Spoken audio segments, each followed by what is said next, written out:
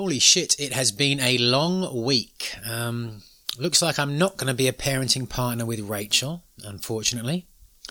There's been a surge of interest from other parties, coincidentally enough, but not a sniff in the dating department. I guess you take the good with the bad. On the podcast this week, Matt Sydal, an old friend from wrestling who recently had a close shave in the parenting department and found some significant revelations from it. It's my unconventional life. I went to the woods because I wanted to live deliberately, to front only the essential facts of life, and see if I could not learn what it had to teach, and not when I came to die, discover that I had not lived. My name is Nigel McGuinness, and this is my unconventional life. It's a podcast, it's a journal, and in a way it's kind of a personal ad. But most of all, it's about navigating the treacherous waters of love, sex and relationships in 2016. Sponsored by, you guessed it, no one right now. Every week I detail my own journey and discuss my own untraditional views and aspirations in that world. Whatever the topic, whoever the guest, it all comes back to one question. How do we best find and express love in 2016?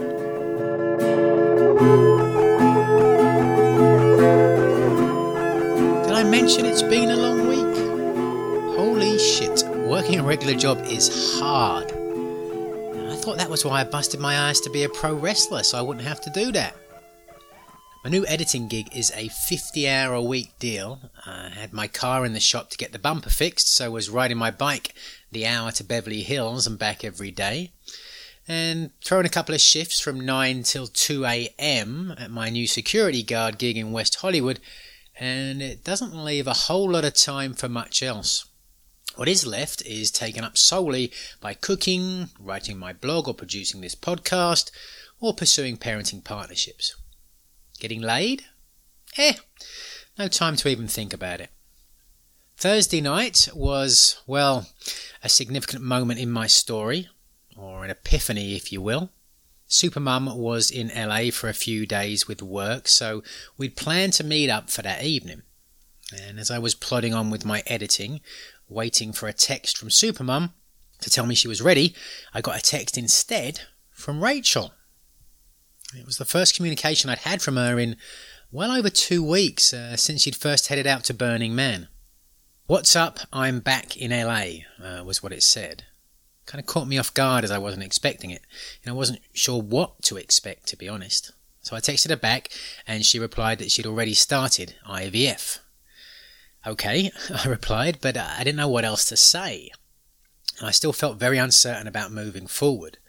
So she helped move the conversation along by texting simply, "Are you still interested in moving forward with me?" Say what else you want about her, she does communicate very well.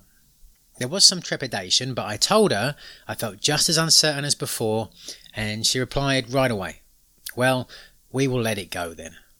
She said she wished me the best and hoped I could see them before they left for Europe again at the beginning of October.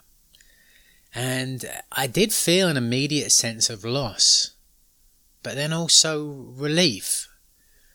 I wasn't sure at all. I wasn't ready. And maybe it'll still turn out to be a mistake. But I listened to my truth, and that may be to never have kids. But you have to be authentic. That's what this is all about. Settling for a non-traditional relationship isn't much different than settling for a traditional one. There's no doubt I'm giving up on something potentially very valuable. But if I'm honest, I felt too much like an afterthought. Knowing that I had reservations, instead of committing time to spending time with me and talking out the details, let alone getting some kind of legal agreement, she went to Burning Man. And when we talked to a psychologist in the past, we talked about implanting my embryo first, but then she decided that either way she was going back to Europe in October to implant the ones she has over there. Now look, I need to be clear that I in no way resent or am upset for her making either of those decisions. I have nothing but love and respect for her being authentic and honouring her desires and her other obligations. But I was just looking to be more of a priority before committing to having a child with someone. After we texted, she told me she had plans the following night and then was going up north for the following week or so. So, well, it's how she lives her life. And again, I respect and admire her for it.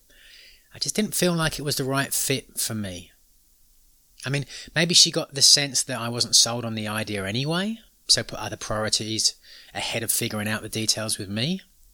I don't know. And maybe I never will. So anyway, I was feeling a little down when I picked up Supermom.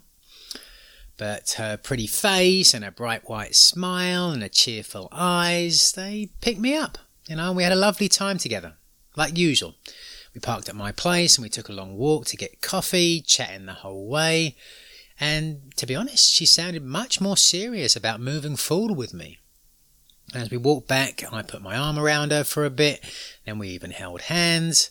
I don't know, it kind of felt like we were a pre-teenage couple. It felt nice. I mean, the distance is still an issue, I'm not going to lie. And we were going to hang out the next night too, but she was too tired from work, so cancelled. And I do get the sense that she grows tired of people after a short time. I mean, after one night with me, she definitely seems to want some alone time. I mean, I even mentioned it to her, but she didn't think she was that way. Maybe it's just with me. Who knows? The girl from Long Beach had been radio silent since we first talked. Then, out of the blue, a few days after Supermum's visit, she texted me. Apparently, she'd met someone and had decided to move forward with them. But I guess their sperm test results had come back poorly, so she was thinking about other options again. And when I mentioned meeting up, just to chat, as a sounding board, she never replied. I think at her age, she's in her early 40s, she's really feeling the time crunch, and I hate to hear that. It seems that so many of the women that are on these co-parenting websites are about that same age because all other avenues have failed. Maybe this will sound cynical, but it really is something women should start thinking about in their early 30s, if not before. Being a parenting partner isn't something you should rush into, just like a traditional parenting relationship. And when people do wait so long, it only encourages bad decisions, which isn't going to help the concept. But what the fuck do I know? I went to a poly-parenting meetup as part of SPLA, and it was a lot of fun, and as usual, nothing but kind, intelligent and loving people. There were a few people with kids already in poly relationships, and one girl who had potential as a parenting partner, but I didn't get a number or anything, and I don't know, I really need to get better at that. Another old flame from the parenting partner websites reached back out too. She said that time was ticking away for her and her partner now. They have one child already but wanted a second, and now she says it's really only a Hail Mary to make it happen. One thing I've learned: don't rest on your laurels, whatever that means. Don't just dip your toe in the water trying. Do it with gusto, and don't be deterred by disappointment.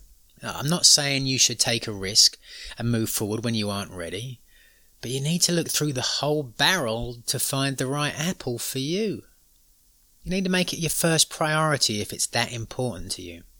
It was always so crazy to me that when people place so much importance on finding a life partner and are so sad when they don't have one, they don't put more effort into finding one and making it their first priority. They just always seem to expect it to happen on or after a handful of dates. Then I also got an email off of one of the websites from a girl I'd written to originally only to congratulate her on finding a partner, as she'd updated her profile to say that. Not dissimilarly to the girl in Long Beach, however, it hadn't worked out for health issues with the guy. So she had replied to me to see if I was still looking. And we had a chat on the phone. I told her about Rachel and Supermum, but that I was still certainly open to meeting and chatting, if for no other reason than sharing stories and being supportive. And we chatted on the phone for a while, and I really liked her, She's also 42, so in a similar hurry, somewhat, but didn't sound desperate, and was actually in a really good place stability-wise. So we'll see. She has a romantic partner who can't conceive already, so is looking more for a donor than a parenting partner, but like me, is open to discussing options. I don't know, it's worth pursuing. I still feel a strong rapport and destiny with Supermum, but until we've made any kind of commitment, and it's been nearly 2 years now without one, it makes no sense to close off any other options. I'd hope we'd still be friends no matter what happens. I really like her irrespective, just like Rachel. Well, after nearly 20 episodes, the podcast seems to be getting some traction. I've been added to a couple of podcast networks, Podcast Detroit, out of, well, Detroit, of course, and Shining Wizards Network, who have their own podcast I've done a few times in the past as part of wrestling. Great bunch of fellas. Anyway, check out their networks, rate, review, like my podcast. Seriously, it really helps me a lot. And tell a friend. 5 minutes of your time. You fuckers. Takes me about 5 hours a week to do it. But I am doing it for me, so there you go. The interview this week is with pro wrestling superstar, plant-based substance believer, and open-minded soul searcher, Matt Sydal. We talked for a long time, and it took me a long time to edit, but it came out well. He's just such a fantastic friend. Always love having him visit when he's here in LA. He had a close call recently in the parenting partnership arena, but as he said, he was not the father. Wonderful fella. The girls love him. A bright, positive star in the firmament. Matt Sydal. Well, this is a podcast interview that I have been looking forward to for the longest time because I am here with my good friend Matt Sydal, otherwise known as Evan Bourne, in a different lifetime. But we're here in Los Angeles and we've got a lot to discuss, a lot to talk about. I've been doing this podcast for a while now. And my friend, you are one of the people that I thought would be perfect to have on here. So how are you doing? I am fantastic. I am thrilled to be on your podcast since I thought you doing a podcast has been a brilliant idea since day one. And if I had done the podcast a couple months ago, right when you got it started, I wouldn't be able to sit here and say I'm a fan of the podcast and now a guest. But that's the case today. Right, absolutely. And it's Saturday morning. We've just gone and got some coffee. We're all amped up, ready to discuss, put the world to rights, so to speak. Now, obviously, when I ever have people on the podcast and I interview them, there's a certain sense of privacy because you only talk about what you're comfortable about talking. There are certain things in your life that, I understand you don't want to talk openly about, but nonetheless, what I kind of want to get from you is what you've learned from your experiences as opposed to getting into your experiences necessarily. I've got a lot of unconventional worldviews, and I think you do too, but I think you're far more fluid with them. They're not hard and fast rules for you. Like, when you think about dating, you don't go, hey, I'm non-monogamous, I'm polyamorous, I don't want a serious committed relationship. I try not to either, but if I do try and express those sentiments, it's because I fear that I may be misleading a girl if I don't sort of talk about that thing. But where do you stand if you had to try and give the Reader's Digest condensed version on your dating feelings? God, I mean, you're so right about how everything I do is unconventional. I really don't believe in this labeling thing and in the categorization. I think that's our brain's trick to try and make things easier to understand or make life simpler. By saying you can put people in a monogamous box, a gay box, a straight, you can put them in a whatever box, and that might make it easier for your brain, but that's not really the reality of the situation. What my theory is I'm very flexible with all of it. If it comes my way and it feels right, I go in that direction. And I'm not saying I don't have things that I want, but when it comes to that dating stuff, each person I meet is a different person, so I have a different set of ideals and what I think would work best for me and for them on an individual basis. Yeah. So when I meet somebody, I don't say, hey, these are the rules on dating me, because I don't even know what they are either, because they're not set. But if something makes me uncomfortable, I try and say it. I spent a lot of my life in situations where I just wouldn't say anything. But so lately, my relationships and everything have been a lot better when I can express exactly how I feel in the moment, even if I'm kind of acting a little crazy. At least I'm saying it out loud rather than internalizing it and then kind of just holding it against somebody. And what you said was you like to put these things because out of fear of something for maybe hurting somebody. And right then, when you say you're doing it because you're afraid of something, you're acting from a place of fear, not from a place of the love and kindness and openness, which is the message that the women that you're hanging out with, I would imagine, are getting from you. Right. Not this guy who's coming. If you're coming from a place of love as opposed to fear, you're not worried about not hurting them.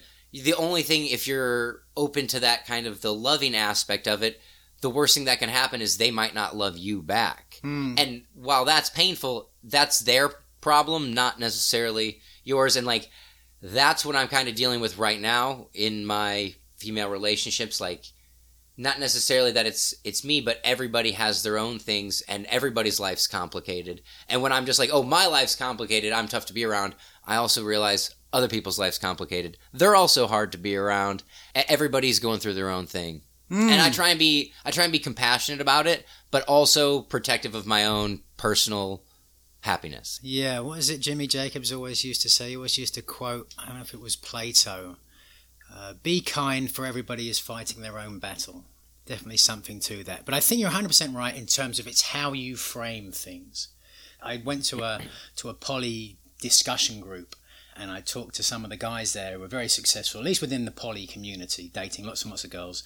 And they always say that by owning it and saying, hey, just so you know, there are 2 or 3 other girls that I'm sleeping with right now, and I'm going to continue sleeping with them. But the way they frame it as a positive thing makes them actually more attractive and more appealing versus sort of saying it from a position of apology. And even when it comes to your worldviews, saying this is a positive choice. I've come to this place because I've thought deeply about this. I want to be a conscionable human being, and I'm happier and I'm more at peace with the world, and I can project more love, as opposed to saying, you know, I had a lot of difficult relationships and they ended badly, and I don't want to go down that road again, and negative, right? So it is your perspective and how you sort of explain that, for sure. Now, to skip to the other portion of my unconventional life and worldviews, when it comes to parenting, I've always felt like I wanted to be a parent. You know, I never felt like I was in the right position because, you know, I didn't have the right finances, or I just wasn't in the right place in my life when I was away all the time. And no, to say 100%, I'm not necessarily in an ideal situation now. Maybe I never will be. But I do know without a doubt that I want to be a parent, and I want to do it in a non-traditional platonic relationship. You've had an experience recently, without getting into too many of the details, that kind of changed your worldview in that regard, right? Now, did you ever want to be a parent beforehand? Or yeah, I've wanted to have a family basically since I was a kid. I mean, I sort of just always thought things were moving in that direction eventually, to have a little family. Yeah. Did you see it happening the normal, traditional way? You'd meet a girl, fall in love, get married, have kids? Minus the marriage part. Marriage was never something that, for me, was important to having kids. I mean, I think that sort of comes from my upbringing, where my dad came out of the closet when I was 16, and I realized that my parents raised me great, together, separate. Like, it didn't matter that they were, as long as they were in a loving relationship, it didn't matter necessarily what was going on, because they were able to raise a happy household, right, and 3 happy boys. And so that was sort of my introduction to kind of a non-traditional relationship. And, you know, even after your parents get divorced, when you all have Christmas dinner together and everybody's happy, it's a really special thing. And so for me, that's what I wanted, was 2 parents that liked each other. Yeah. That, for me, that was the most important thing, because I'm telling you, I was shocked when as a kid, I can remember finding out, seeing other parents fight, and like, I mean, it absolutely being something wild. I had never seen it before, because my parents just got along so well, possibly because they weren't so over-tied into the sexual part. Yeah. That must not have been a part of the relationship, and I don't really know when they found out, but I mean, when my mom necessarily found out, but I don't think it was a one day you know, the next day you don't. It's sort of like, you know this person. And anyway, I think for them, what became important to them was raising the kids together. Yeah. And the non-traditional idea is awesome in so many ways, especially with adult relationships. But when you bring kids into it, I think there's this intangible aspect that cannot be rationalized or put into words that is very, very powerful, and it's the reason monogamy became a thing, because this special family unit of a minimum of 3 people. You can have whatever kind of families you like, but I was referring to paternal, maternal, son or daughter that they make together. Uh-huh. And when that happens, and when you as the dad see the mom doing these things and taking care of a child, I mean, there's things that don't register on a scale. You can't write them down on paper, but they will affect the kind of relationship that you have with that person forever. And I could share a partner, but I think sharing a kid would be a lot more difficult. Yeah. The jealousy that you would get from a woman compared to a child, completely different things. They're completely different worlds, and they resonate completely differently with you. And the way you see the mom as she's taking care of a kid that's yours, and this kid, the baby can't live without her. So she is just as important as the kid to you, and the kid is your life because that's what you want.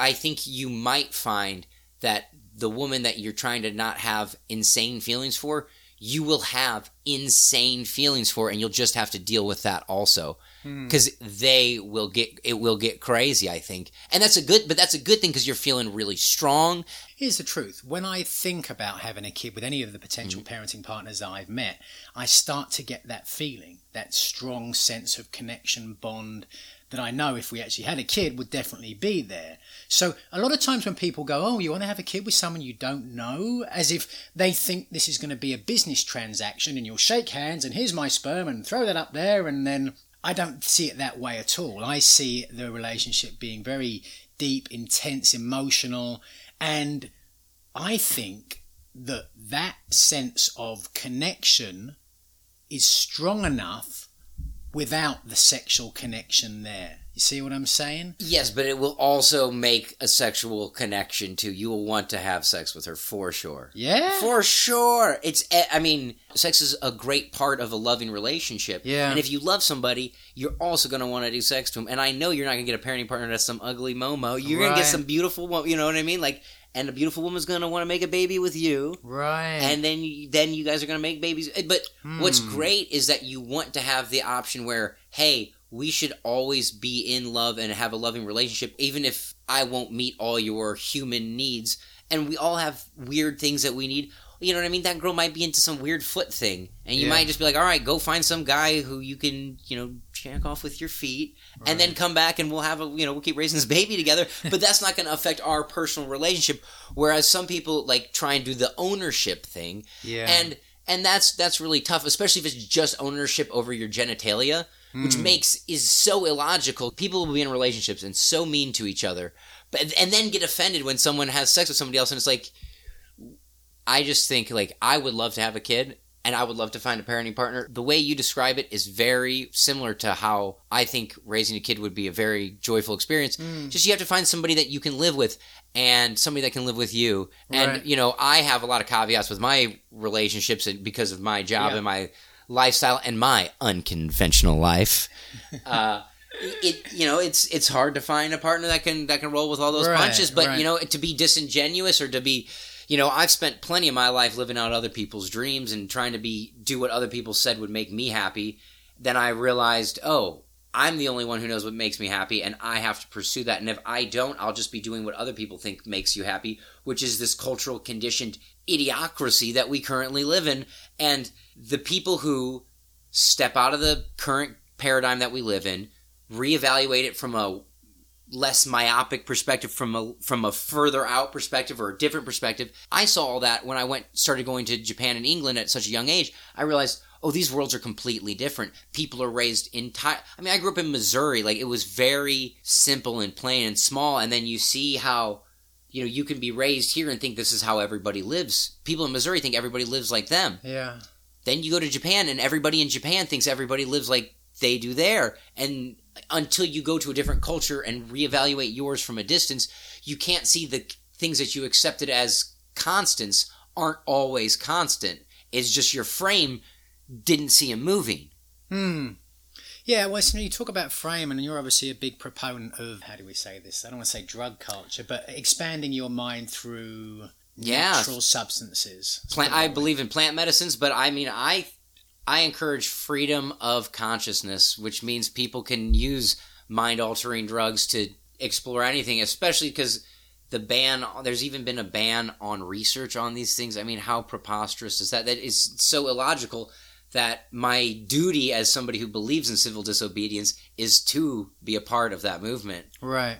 I mean, tell me about your experience with ayahuasca. I mean, that's an interesting story in of itself. Yeah, I went down to Peru, honestly, and I thought ayahuasca was going to just give me all these answers. And it really was not what I expected. I didn't really have any psychedelic trips. I didn't see anything. I had no visions. I really had a tough time with it. Then I decided to stay an extra week in the jungle and drink like a San Pedro cactus drink, which is like basically a mescaline-based thing. And, I mean, that is when I had full-on divine experience. Like a full-blown religious experience, the kind they write about in the Bible and the Quran and in all these books of all the ancients. Similar to also any kind of alien story. Just, it tapped into a realm and a world, that we don't have scientific measurements to measure, but that if you experience it personally, you can talk about it, but the words I would use to talk about this experience, it'd be a language that I could share with someone who's been there, because I can't really tell you what water is, right? I mean, like, try and explain water. It gets you wet, but you can't say, if you don't know what water is, you don't know what getting wet is. So you have to use language to explain our world. But when you say a tree's a tree, like if you look at a tree, you call that a tree, that's not a good description of it. Like I said, it's a framework so your brain knows this is tree. But that doesn't describe like the bark, the tree growing out of the ground, all the things. Like, there's so much more that goes to it that me sitting here trying to explain kind of like how I'm walking through the jungle to going to like this, it was like a little spring. We're on a walk to a spring and I'm walking down there and all of a sudden I got the whisper in my ear saying, hey man, like, it's okay to love everybody. You can give that love out and without it depleting what you have. Like, you don't have to hold it in. Like, you can give it out to everybody. Because as a wrestler and just doing what we do, so many people are like, feels like they're sucking your energy from you. And like, you just end up in a lot of weird social situations. But almost every single time people approach me because they love what I do and they want to have this great experience. And it was just like, if you give it out, it comes back. Yeah. And that applies to the dating philosophy of polyamory, where if I love one person, I don't love another person less by loving a second person. In fact, I probably have more because I'm getting it from all these sources. Filling up a bathtub with one spigot doesn't do much, but if you've got 5 in there, that bathtub of love gets filled up, starts overflowing pretty quickly. Although you should probably stop at 5. I don't know how much more you can handle. But I'm willing to go for 6. Yeah, it's the idea that love isn't a finite source. Time is, resources are, certainly. But is time? Because the present moment is infinite. There's only a certain number of minutes and hours in the day. Therefore, if you just said, can I fit more than 5 in? That's purely an indication of time. And the truth of the matter is, if you want to have deep, meaningful relationships with people, that takes time, I mean, here I am, I'm spending the day with you, I'm spending time with you. That means that there is less time to spend with somebody else. But just because I love you, that doesn't mean that I have less love for someone else. You see what I'm saying? Yeah. So it's definitely understandable. So you can't really necessarily explain the experience to someone who hasn't had the experience themselves, but can you, in a reasonably concise way, sort of explain how it's changed your worldview before and after, other than just this sense that now you don't need to be afraid about putting love into the world, and it's an infinite source. Well, so I got that thing about love, but let me tell you what else the cactus told me. When I went back that second time, it told me I need to just let it loose. I need to let it fly. I need to let my words fly. I need to let my fists fly sometimes. It said you need to stand up for what you believe in, and sometimes you have to do what initially sounds like the wrong thing, but if you do it for the right reasons, it's okay. And to never, ever do the right thing for the wrong reasons. Right. That's interesting, isn't it? Because I'm in a position where I've got to make decisions, and it's hard because what is the right thing to do and what are the right decisions?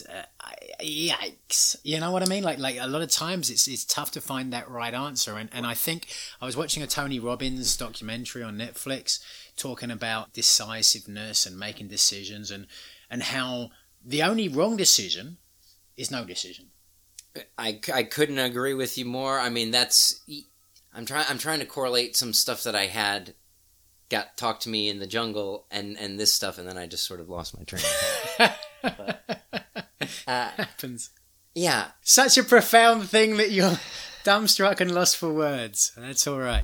The only wrong thing you can do is not make a decision. I think we're overwhelmed by we have a million. I could literally choose to do anything I want with a day. With these days, we just have this massive freedom of choice. Yeah. So this is another thing I got from the jungle, was go with your gut.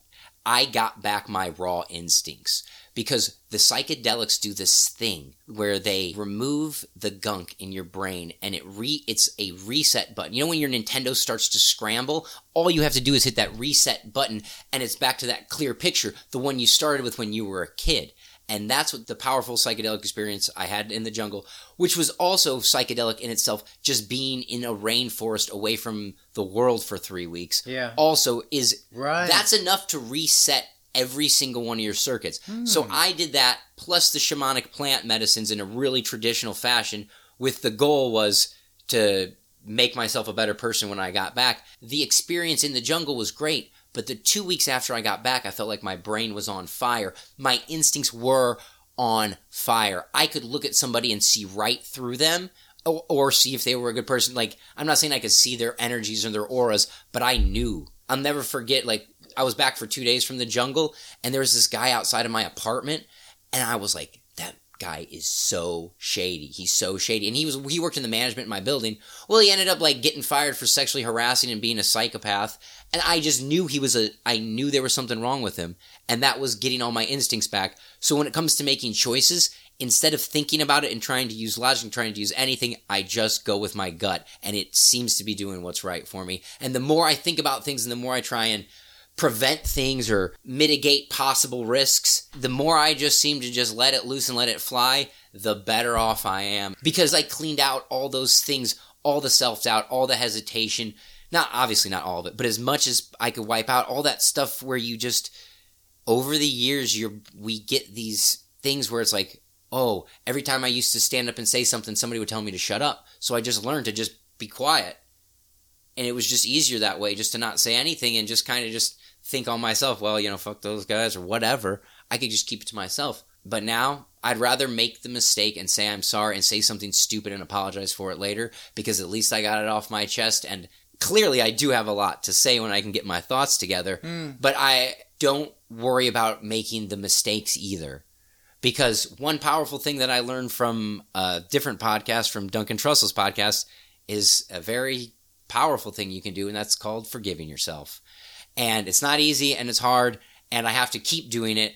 But, like, the more I say out loud that I, like, forgive myself, like, I can actually deal with it. The giant mistakes that I've made recently, I'm just like, oh, well, I forgive you, it's okay. Because you and I are the kind of people that do this thing where you forgive your friends. You forgive crazy people for doing insane things, and you're still want to be their friend. Like, remember that crazy guy that we helped out, like, move a car and, like, rob a house? I don't know exactly. We were not culpable in any illegal acts. That guy was a maniac, but, like, still you forgave him for being a selfish prick, and he was just like, you know what I mean? He was just, but God forbid you do one thing, so, like, you know what I mean? You spill a coffee, you're not going to forgive yourself for a couple weeks. And it's way more powerful to give yourself that forgiveness and the kindness that you give to others to also out loud give it to yourself. Me saying, like, I forgive myself out loud and on a podcast is way stronger and feels way better. And especially when we're talking about all this kid stuff, and I'm not the father in this case, but man, things were really wild there for a minute. And it's like, it's more of like accepting your mistakes and getting past them than like, because if I don't forgive myself for it, then it's always this open wound that I keep like picking at. Especially in this professional wrestling industry that I'm in, if I zig when I should have zagged one time, one night, that moment will live in my head forever. But I learned a thing with wrestling, which is you forget about it after you do your next match. You move on, it's not giving me that fear that it should. For a while, I couldn't come from sex because of this possible pregnancy thing. It would just messed with my head.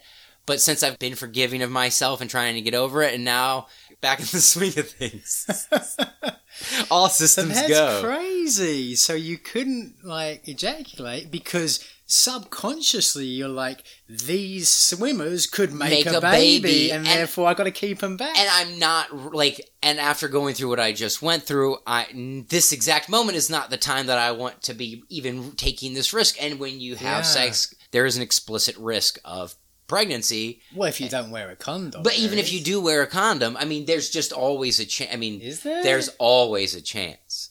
Really? Well, you need to keep, I mean, we should always keep that in mind. There's definitely, I think it's 19% effective, just same as pulling out condoms. No. The numbers are, condom and pull out would be the safest safe sex. And plus, the woman on the pill, but, you can't force people to be on the pill or whatever. No, nor should you. I talked to a very interesting friend of mine yesterday that explained to me that she has the theory about how, how women are way more olfactory inclined than men are. Women are attracted by the smell of someone more so than the way they physically look, because they are able, through their smell, to determine whether someone's a good genetic match for them. And so that's why arguably they might like somebody and not realize why, but it's just because genetically they're very well predisposed to make good children, right?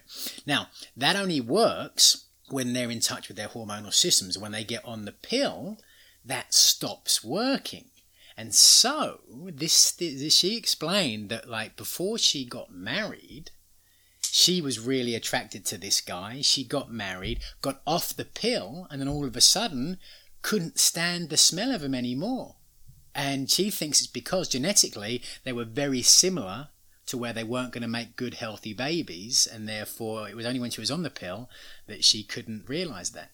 It inhibited her intuition. If it dulled her instincts and those most primal senses, the things that have guided us and mankind for the past, who knows how many 100,000, maybe million years. Yeah, fascinating stuff. But so you were talking about, what you've learned though through that experience about potentially being a father and that, right? Just having a kid is serious business, man. It's just, I know you're trying to plan out the details and the things of it. My view on it is you can't have like a mechanical view. You can't say you need a battery, we need wires, we need a carburetor, boom, now we have a car. I'm saying you have a seed and you have to let it grow. It's not something where you can plan it out and have all these things. So I love that what you're doing, because you're looking for someone who's looking for the same thing as you. The problem is always in the language, the syntax, because the language creates our world, and we live in a world where certain words have more power than others. Like a word like sex might mean something for me differently than it means for you, but we're both talking about sex. Do you see what I'm saying? And so when you're talking about loving somebody and somebody else is talking about love, they might be two different kinds of love. Same thing with the word like God.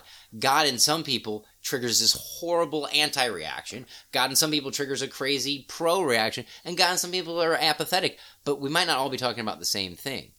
So how do we, I guess that's communicating that. Right. Learning how to communicate your ideas. That to me seems why this podcast is such a good idea, because you're putting, and you've actually used a few new words that I've picked up, like a vocabulary.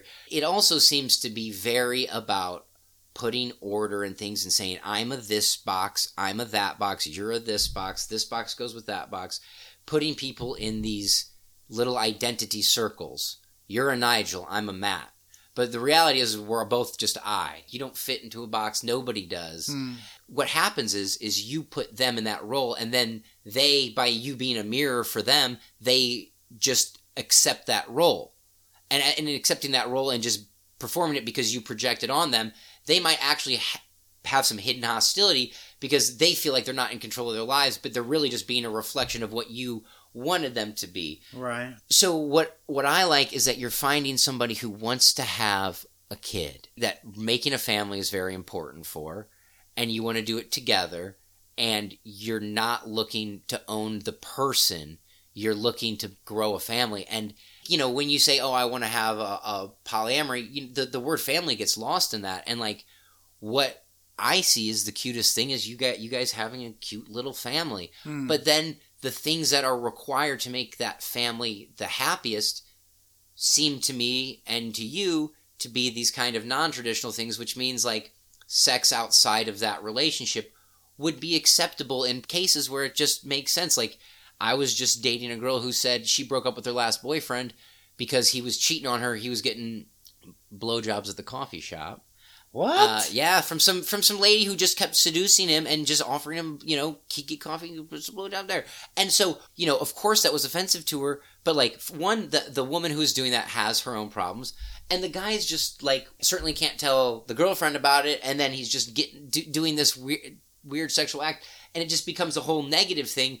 Whereas it would have been like if people had just a more open relationship, he could have been like, hey, this crazy lady at the coffee shop's trying to blow me or whatever. And then she'd be like, well, I'll blow you, or you can, or we can talk about this. But at least it would be like an honesty thing. And because I think when you bring up polyamory, you're also bringing up a situation that doesn't presently exist. You're like, it's one of those things you're almost setting up for something that's not even in the cards.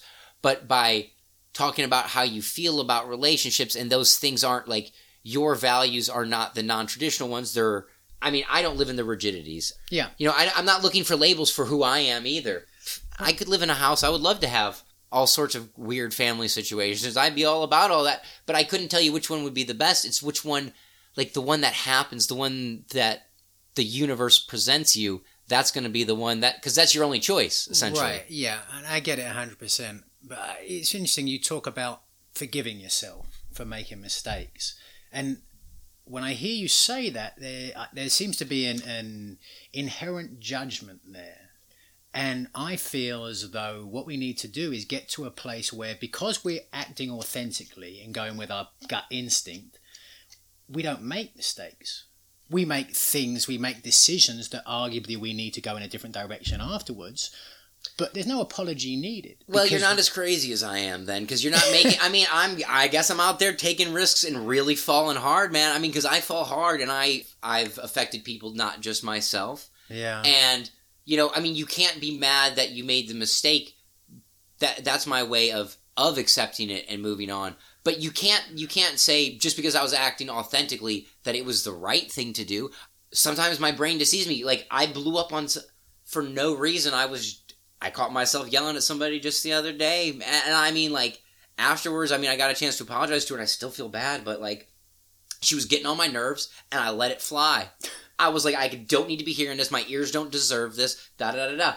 But her intentions were not that. She had good intentions. She wasn't getting her point across well, because the language that she was using was not the language that made my ears tickle. It was like fingernails on a chalkboard.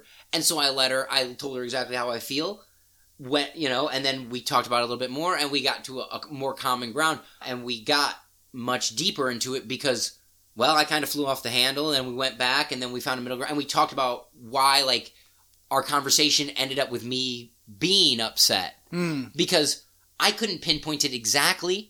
And then we kind of went back and talked about it, and I was like, yeah, it was like right when you started saying this stuff, I was like, you were talking to me like I'm a child, and I'm like older than you, and like what, like, you were talking like a high schooler to me, and I was like, it was annoying to me. I was like, I don't have these kind of conversations. Yeah. Like I said, I was acting authentically, but I also wasn't acting very considerate of her. Because I do this stuff, man, I get up at 4 o'clock in the morning, get on a plane, change planes, land, go straight to lunch. You know what I mean? Like, I'm in a place where I'm not always caught up or awake or coherent or on the same level as other people. So I find it hard to balance out, and I'm just like, I can't fake, being wide awake if I'm asleep, and I can't fake being asleep if I'm wide awake. Like you said, it's trying to act authentic and genuine.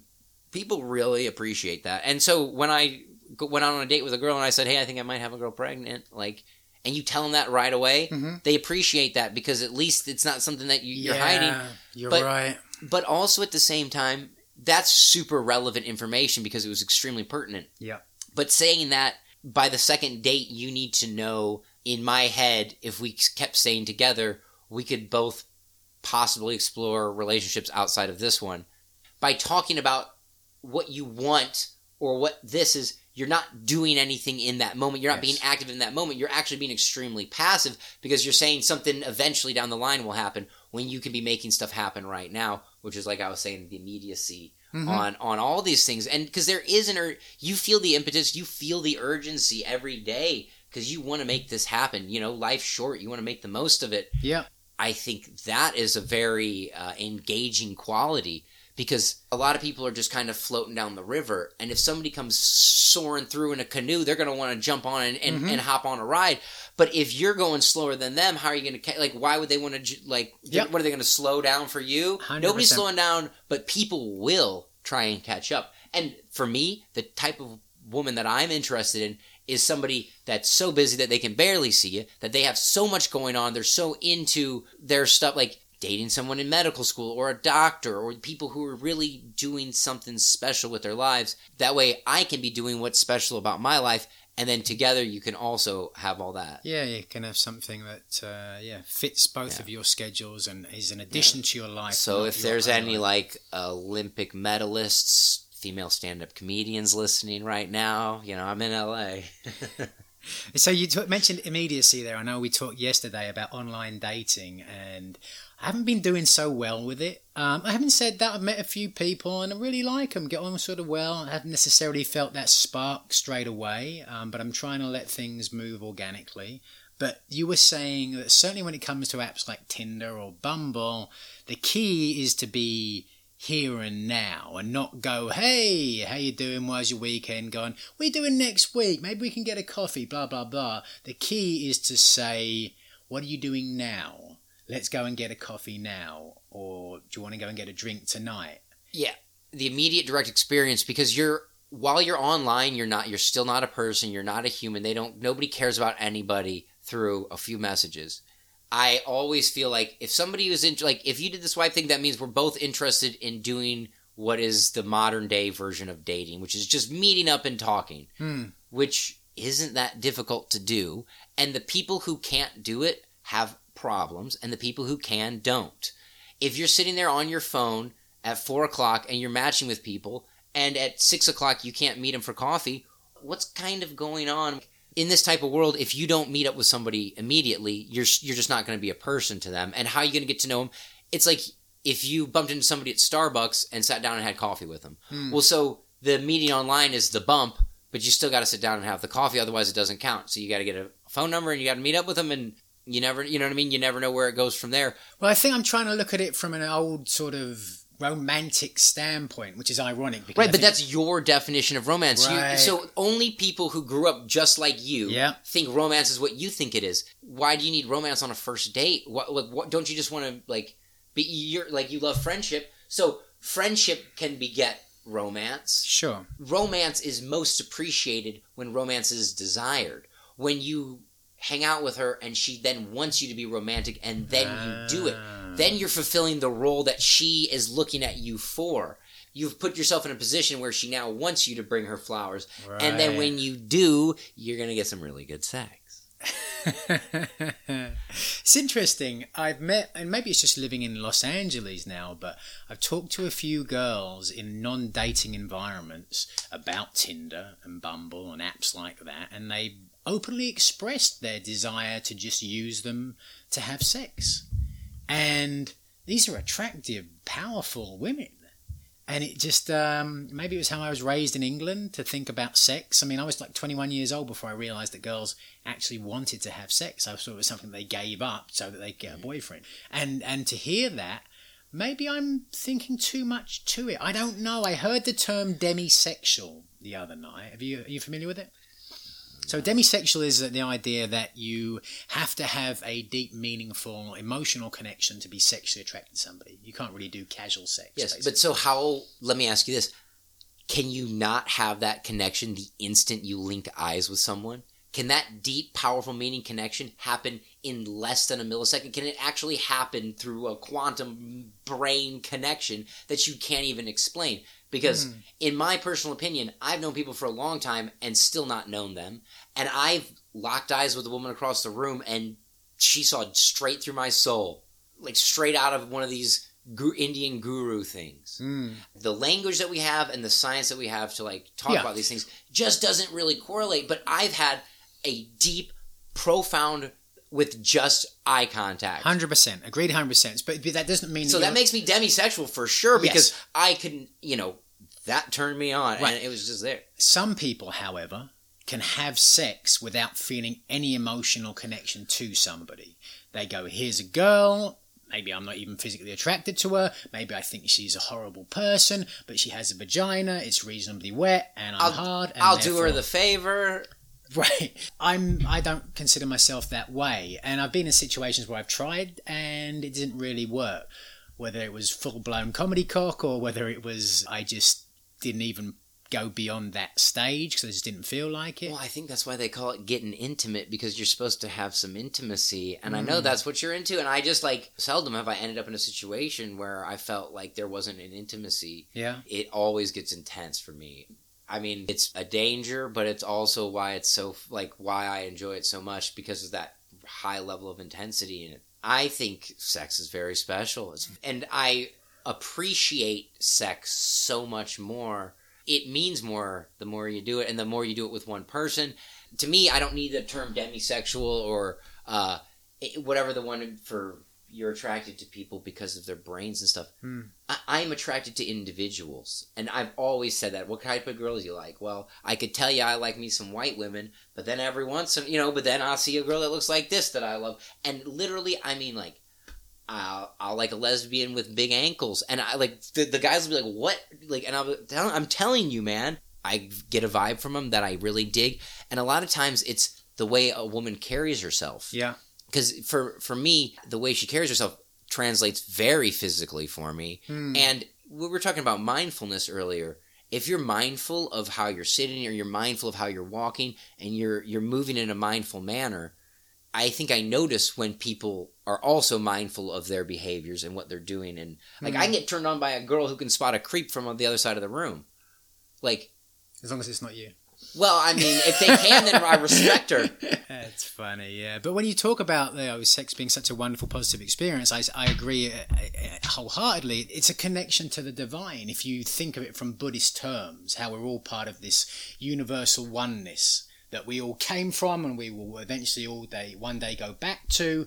Having sex with somebody, connecting on that level with the potentiality of making a baby, but even outside of that, still is that connection to this universal oneness and this sense of we are all part of this one thing. And again, this is something that's difficult to sort of explain in words. Just when you're saying that, I mean, it sounds like the universe pushes everything towards reproduction. You're born to create the next generation, which creates the next generation, which creates technology, which creates computers, which take over the world. So really, we're just the sex organs of the machine world. You lost me a little bit there, but following the flow of the universe, if you're rolling with the flow, that is reproduction. Like procreating, making a family, like that's what the universe, it just almost seems to be pushing mankind in that direction. You want to have sex and you want to make a baby and you want to raise that kid to be awesome and you want to like give it an awesome life, and then it will continue this process until the machine. But how does that factor in with homosexuality? Because a lot of people who are gay want kids and they have that desire, but it's not a desire to have sex with someone of the opposite sex and then to make babies with them. No, but their desire is to push forward the next generation and leaving it better than you found it. If people were just acting on leaving it better than we found it, we would have a but so it does really potentially speak to the idea of needing a village to raise a family, and that it doesn't have to be your own genetic kid, because especially if you're having in a family, in a village with people who are genetically similar to you, then your brother's kids are so genetically similar to your own kids, then you could just as easily raise them and feel that sense of making the world a better place in the next generation, right? Everybody's an uncle. I mean, I love that idea. In Israel they have the kibbutzes where it's like a group of families live together and they're pretty self-sustaining. I mean, there's some real cool concepts of living. Like, it's very interesting that all of a sudden we decided that success means you build 4 walls, put a roof up, and hide yourself from everybody else so that you can be a weirdo in your house privately. Like, I'm all about being a weirdo with everybody else. Like, I love my isolation because of what I do and how mad and insane these 72 hours of wrestling, no sleep, bright lights, loud music. I love being alone and having total silence to wall yourself away from, like, when you're 18, 19, 20 to your 30s, we're not around babies a lot. And so you sort of lose that connection to the beginning and the end. If you're not around old people, you don't respect the end either. And I think we can learn so much from being around people that are just born and people that are just about to go out the door. People that are just about to go to sleep and not wake up, and hang around the people that woke up without having gone to sleep. It's hard to make decisions in your life unless you pull out and have that perspective that you were a baby, you were an adolescent, you're an adult, you're going to get old. There's going to be somebody that might get old with you. It's arguably only at the either end of a lifetime that people can really see truth. And in the meantime, there's a lot of other stuff that clouds it. Well, then, in the meantime, there's been language and people have just told you what life is and what it is. But a baby, you don't ask a baby. You don't say, hey, come over here, let's play. The play comes from within the baby. It's just being. It's not saying, okay, in a few years we need to make sure we have kindergarten money and we need to be thinking about the future. It just plays, and that's why people derive so much joy from kids, man. Yeah. And dude, really, I can't wait till you're a dad. It's going to be so awesome. I don't know if it'll happen, If it does happen, it will be because I've been decisive and I've made a choice, and that's where I'm at, where I need to do this for sure. And depending on when this airs, maybe I'll have an embryo already. I don't know. But you talk about learning a lot from old people. Rachel, one of my prospective parenting partners, worked in an old people's home when she was younger, and she said that one of the unifying themes, talking to people who were on death's door, was that if they didn't have kids, they all regretted it. They all felt as though that was something they missed out on in their life. And you wonder, because I know my sister and I know plenty of other people that, as you said, never want children, and you wonder whether when they do get to that age, whether they will regret it. And what is it about not having kids that they regret? Are they lonely, and do they feel like if they'd had kids that they wouldn't be lonely? And therefore, if instead of having kids you can develop all these wonderful, beautiful, meaningful relationships with other people, other human beings, then you won't feel that way. I don't know. You could make an argument that all the old people who are in an old people's home are probably there because they don't have enough loving relationships to take care of them outside of it. I don't know. Yeah, or they're just, there's also just typical human things like jealousy, like being at that home and seeing the other grandmas getting gifts from kids, and you're just sitting there. Even if your friends visit, it just, because the way people light up when they talk about their kids, it's just this thing. It's a very powerful thing. Okay, so this is something that happened to me recently. I never really thought about things from my parents' perspective, in that how they really feel about me. And now I know that my parents, I could screw up, I could do the worst stuff ever, and they would still love me, and they would still care. Literally, I could have gotten away with anything. I don't know why I've been such a good person. Well, maybe because they raised me well. But, it's insane. It transcends language. It's something that, I really thought I had, and it slipped kind of through my fingers, and I know I want it, but I'm not necessarily directly looking for a parenting partner, but I would be looking for a partner that wants to have kids. Yeah. Eventually, over the long term, there's a great... who sings that song? Wilco did a cover of it, but it's this great guy who does lo-fi music, and he just says, only if you're looking can you find it. Like, we all can find love and true love, but only if you're looking are you going to find it. And that's why stuff like this is important, because we're telling everybody there's plenty of people out there looking for it. It's good to have high standards.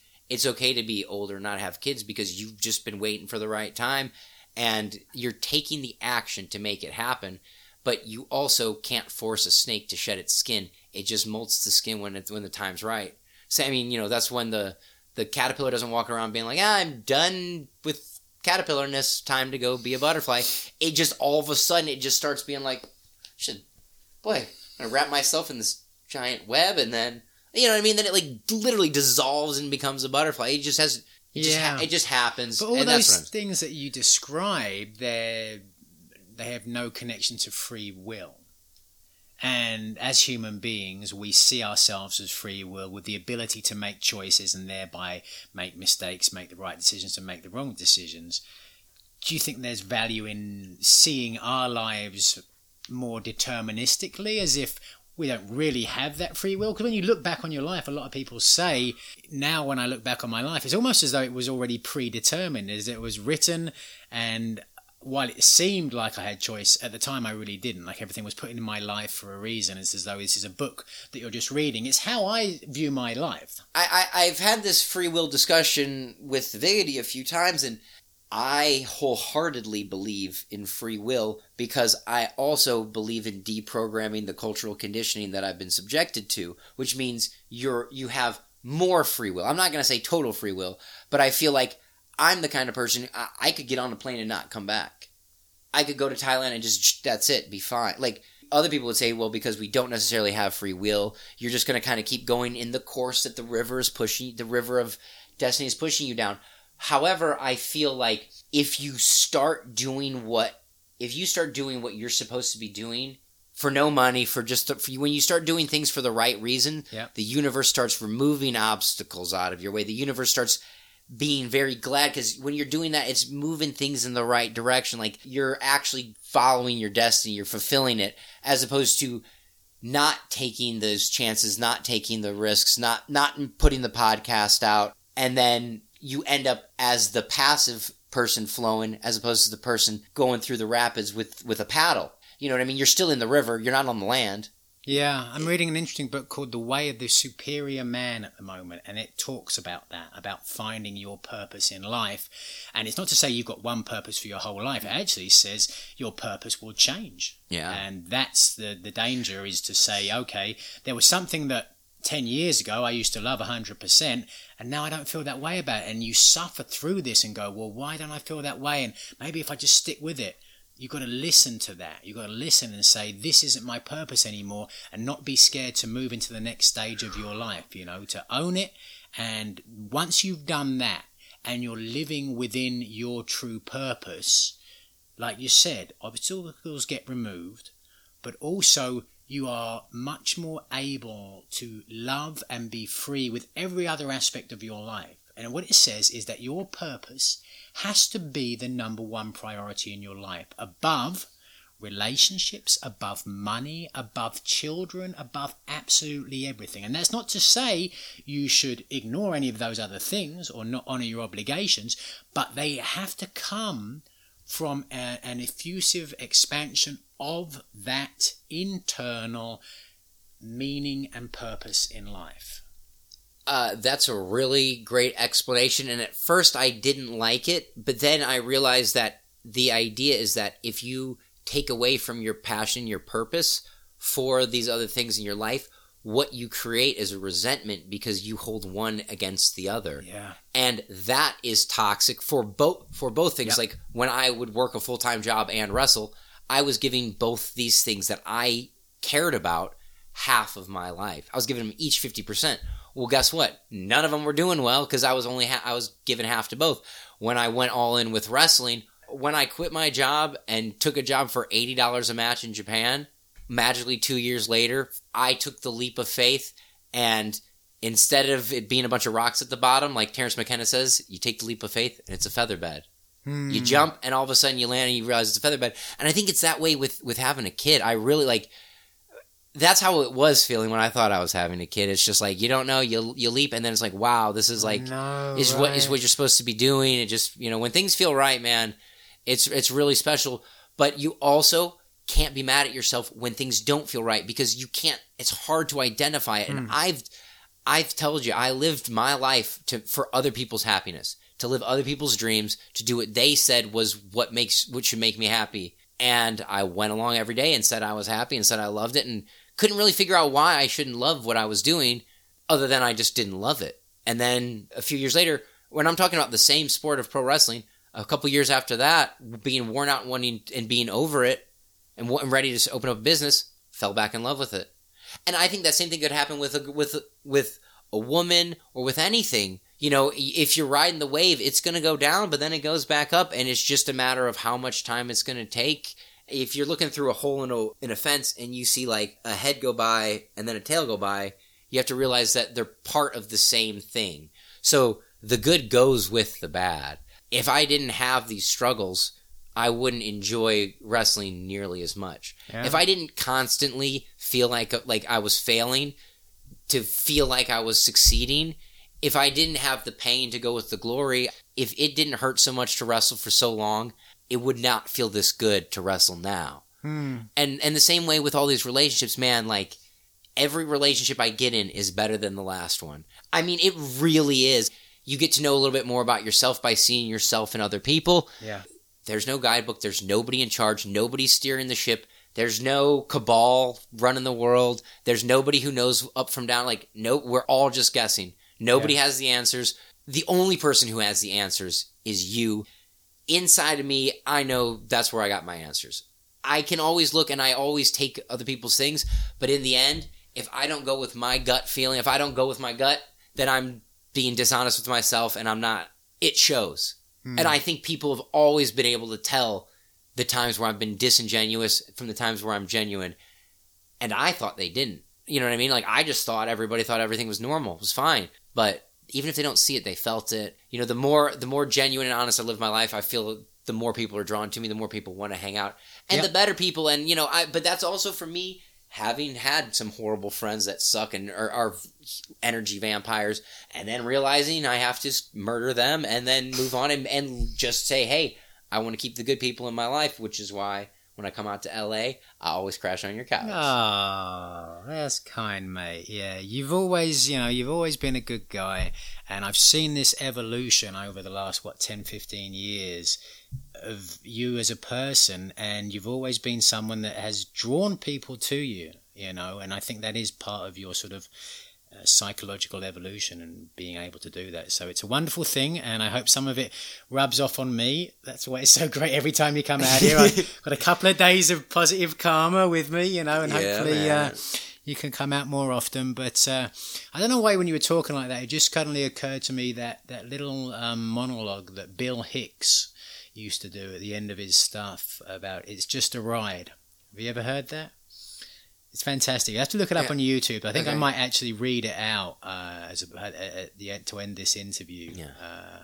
But it's all about how, you know, it's just a ride, and, you know, we shouldn't think too much about it. Yeah. I mean, that's just, my favorite philosopher is Alan Watts, and he just talks about it, life is play. Yeah. You know, and it's not about the crescendo at the end. It's not about that last cymbal smash. If that's what it was, we would go to the opera or go to the, you know, orchestra and just hear the finale. But it's every note along the way. And it's also not about looking at where your feet are exactly. It's about flowing with the music and enjoying each step along the way. And that philosophy has really helped me out because we are both people who projected really far into the future, unhappy with this and that, and then realizing that there is nowhere to go, there is no destination. The stars in their courses have no destination. The train of events arrives at no station. The inmost and ultimate self of us all is laughing on nothing and having a ball. What a perfect way to end the podcast, my friend. Well, thank you so much. Beautiful thing. Always wonderful to talk to you. Hopefully we'll do this again sometime soon. God, this is so good for me, man. This is great therapy. Awesome. I don't have to pay you, do I? And this podcast is sponsored by Matt's Therapy Fund. All right, mate. Lovely. Cheers.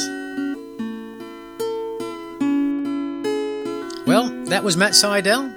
Told you he was a cool fella. Next week's interview is a dear old pal of mine who used to wrestle as Shasta McNasty way back in my early wrestling days. He's a character. Originally from Georgia and has that southern accent. But he's a deep down, good caring person who certainly cares about me and has lived a pretty crazy life too. And we talked about some of it in the podcast. And if we would buy a pack of cigarettes and bring $10, we'd get a blowjob. I'll see you next week. Well, that is it. 1 week closer to 6 feet under. Thanks for listening and being part of the journey. Drop me a line if you think you or someone you know would be a good match for me as a parenting partner here in Los Angeles. Before you go though, you know the deal.